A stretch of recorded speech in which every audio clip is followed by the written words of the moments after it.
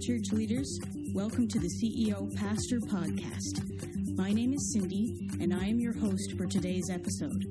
My goal is to provide the management expertise every church leader needs to produce the ministry experience every church leader wants.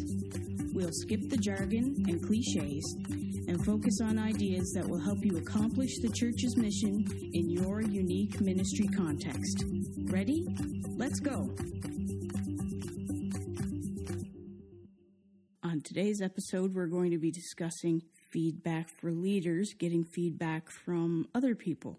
Last week, we discussed generating our own feedback from within, from just thinking things through. And this week, we're going to discuss getting feedback from other people. Now, nobody likes to hear feedback from other people, but unfortunately, if we want to grow, we're going to have to learn to listen to that feedback. So the first people that you can get your feedback from is your team that you work with in your organization. Now, hopefully you have built up the kind of trust and the kind of culture that invites feedback from people that you work with, but you may have a neutral culture in that regard or possibly a negative one. And that's one of the most important things that you need to work on when it comes to getting feedback from your team. You have to make people comfortable with giving you that feedback. They have to know that you're going to actually listen to their feedback and not just get angry or defensive or whatever. They need to know that you're going to take it seriously and that you're going to act on it. You have to do all three things. You have to be able to listen, you have to be able to understand it, and then you have to act on it. If one of those three components is missing, don't bother asking for feedback. It's not going to go well if you do that. If you ever want to have a good relationship with the people that you work with, whether that's your volunteers or your congregation, you have to do those three things if anybody ever gives you feedback. I'll give you an example of how important it is to take feedback correctly. So this isn't exactly in a feedback context, but it was in kind of like a discussion type context. I was in a meeting and we were discussing fundraising ideas for something that we were doing in the church, and one of the pastors was leading the discussion, and it was said at the beginning of the discussion that this is a brainstorming session. So in my mind, a brainstorming session is where people just throw out ideas, whether they're good or not, without evaluating them first, because hopefully, even if an idea is no good, it will trigger something in somebody else, and they'll actually come up with a good idea, even though your original idea that you threw out there wasn't really that great to begin with. So with that in mind, we started discussing ways to fundraise, and a few people threw out a couple of ideas. And then I threw out an idea that I knew was not very good, but I was just thinking if I just throw this out, maybe somebody will kind of build on that and come up with something way better than this, because I was just tossing out an idea.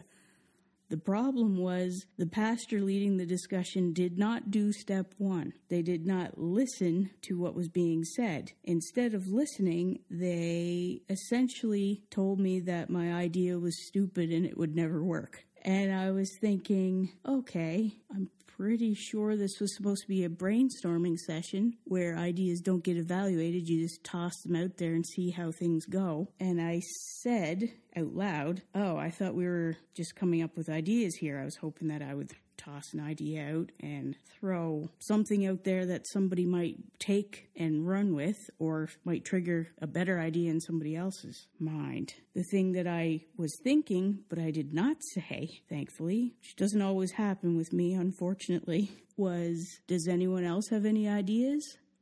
No, I didn't think so. Like, it was so bad, the way that leader reacted to my idea.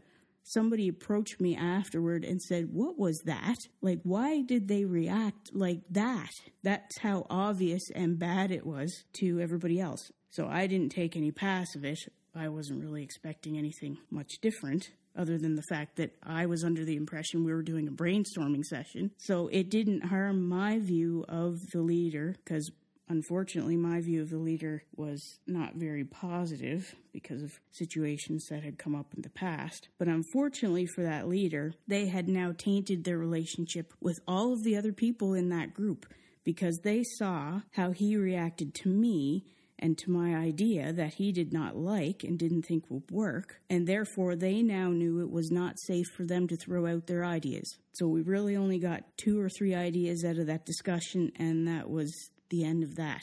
Shortly after the moment that we had there, the meeting was over because nobody else would say anything else. So that's what happens, unfortunately, when you don't do number 1, when you don't listen to the idea, when you don't listen to the feedback, especially if you do it in front of other people. You not only possibly taint the relationship you have with the person who's giving you the feedback, but you also taint the relationship of the people who are watching this whole thing happen, where they see that somebody tried to give the leader feedback and they got yelled at, or they got angry, or they dismissed the idea as illegitimate, and all of a sudden you've tainted your ability to get feedback from any of those people who just witnessed that. And unfortunately, people usually say things after meetings, as we all know, so whoever those people talk to will also know, don't give that person feedback. It will not go well for you, especially if you try to or unintentionally end up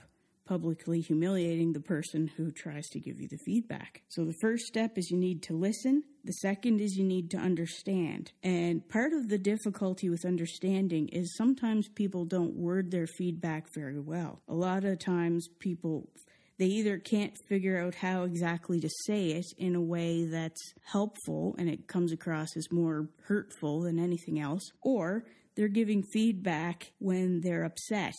And it definitely does not come across very well when they're upset, because they are just saying whatever they're feeling and they haven't had a chance to think it through necessarily, depending on how much distance they've put between the incident and when they're giving you the feedback. So it doesn't necessarily come across very well when people are giving you feedback, especially in some kind of an emotionally charged situation. So that's where step 2 comes in, the understanding part. Just because somebody gives you feedback that's presented in a negative way or said in a negative way, it doesn't mean that that feedback is automatically negative and automatically invalid. There may be a kernel of truth in that feedback that you need as a leader.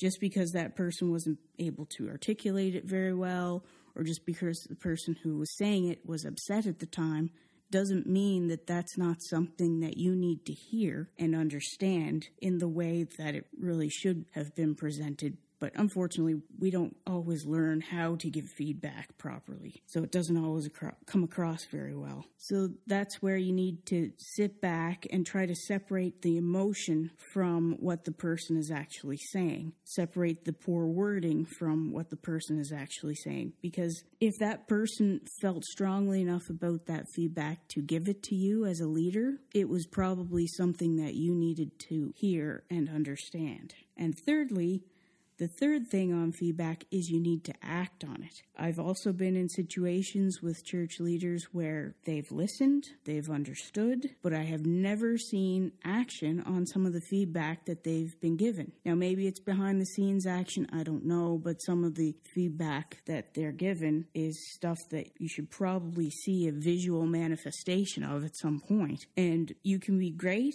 at listening, you can be great at understanding, but if you never act on the feedback, then people will eventually give up on giving you feedback, because clearly you're not respecting it enough to do something about it. Now, if it's something that you just can't do something about, or you can't do something about right now, that's different.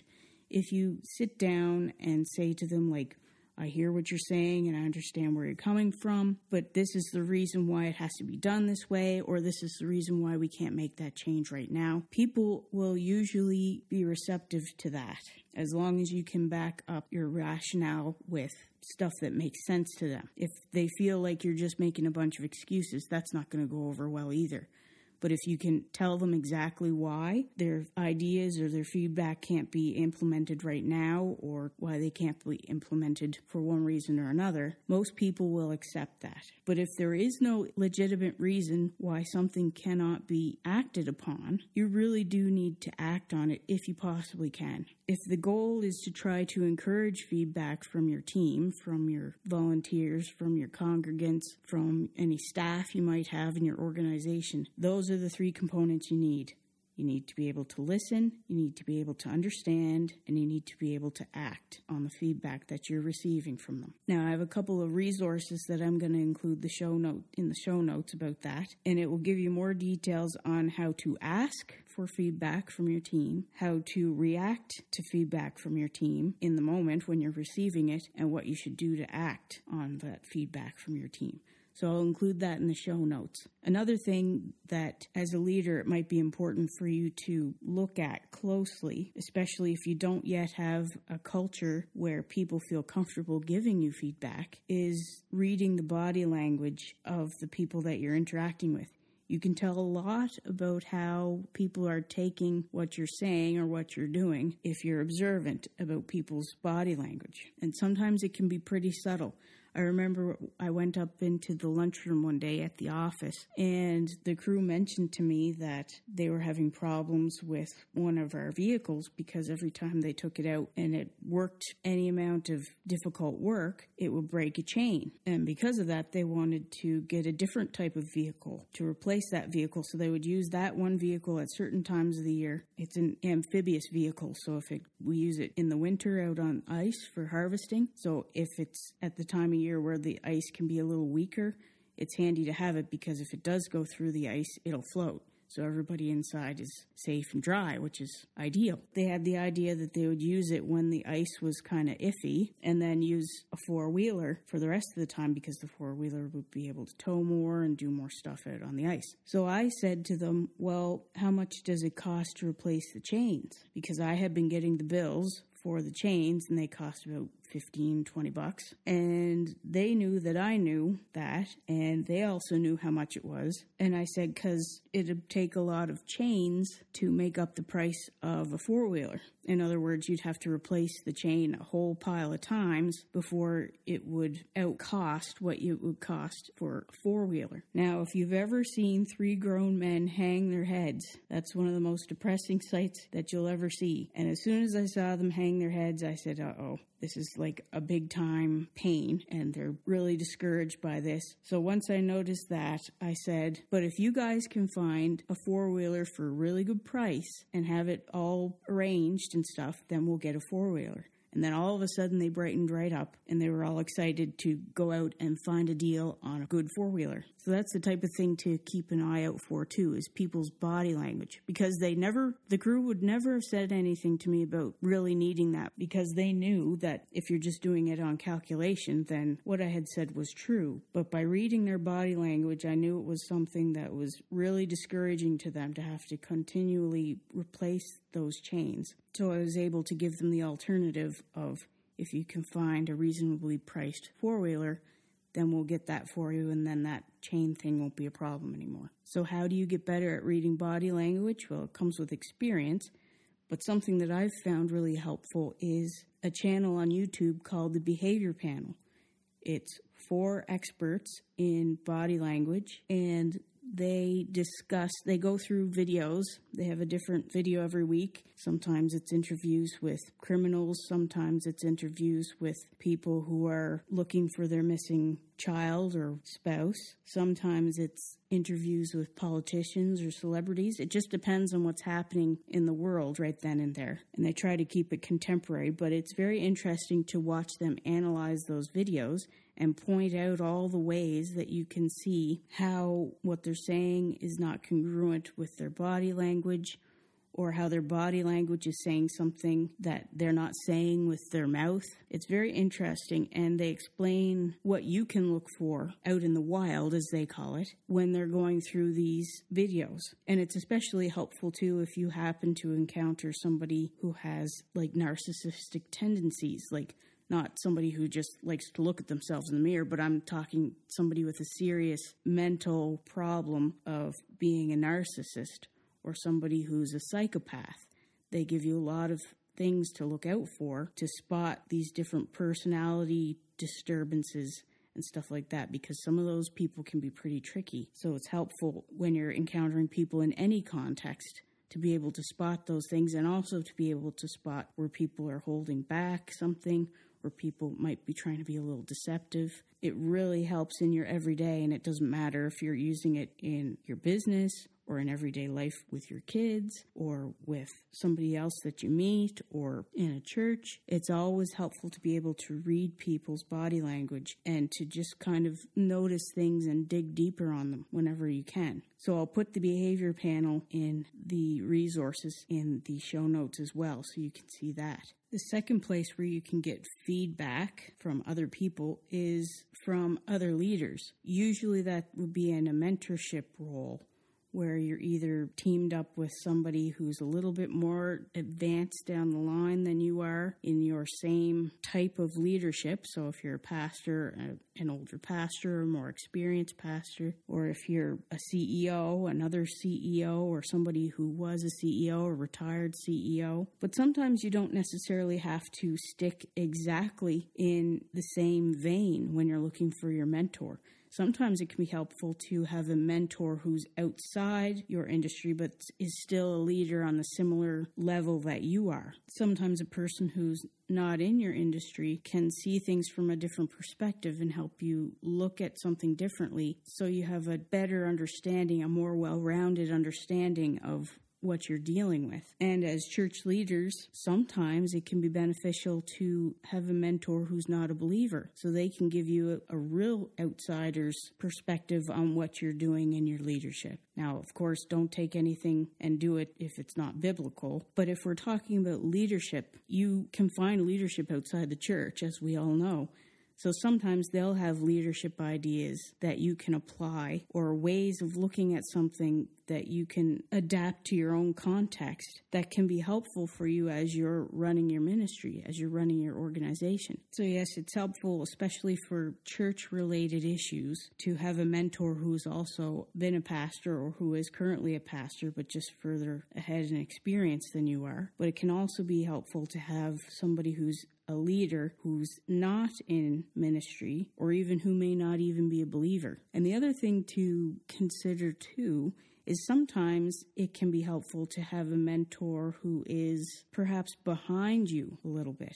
Somebody who's clearly trying to learn and trying to get ahead, but somebody who's coming up behind you, because they may be able to see some things that you can't see just because you're so experienced. I find sometimes as people get more experienced with their particular area, they tend to make assumptions. They tend to see things the same way as they've always seen them. And sometimes if you get that new person in there, or somebody who's just coming up behind you, they can see things and point things out to you that make you say, oh yeah, I never really thought of it that way.